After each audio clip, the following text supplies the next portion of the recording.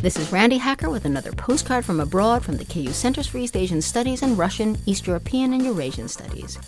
Far to the north in Romania along the Hungarian border lies the tiny village of Săpânţa, home to one of Romania's most popular tourist sites. Cimitriul Vessel, or the Merry Cemetery, is unique because its graves are not marked with traditional gravestones, but rather with beautiful hand-carved wooden crosses radiant with blues and reds, each inscribed with an original poem that captures the eternal spirit of the grave's inhabitant. Begun in the 1930s, the cemetery now contains over 700 graves featuring witty and poignant poems that celebrate infidelities and alcoholism, wisdom and good deeds. While often irreverent, the poems never mock.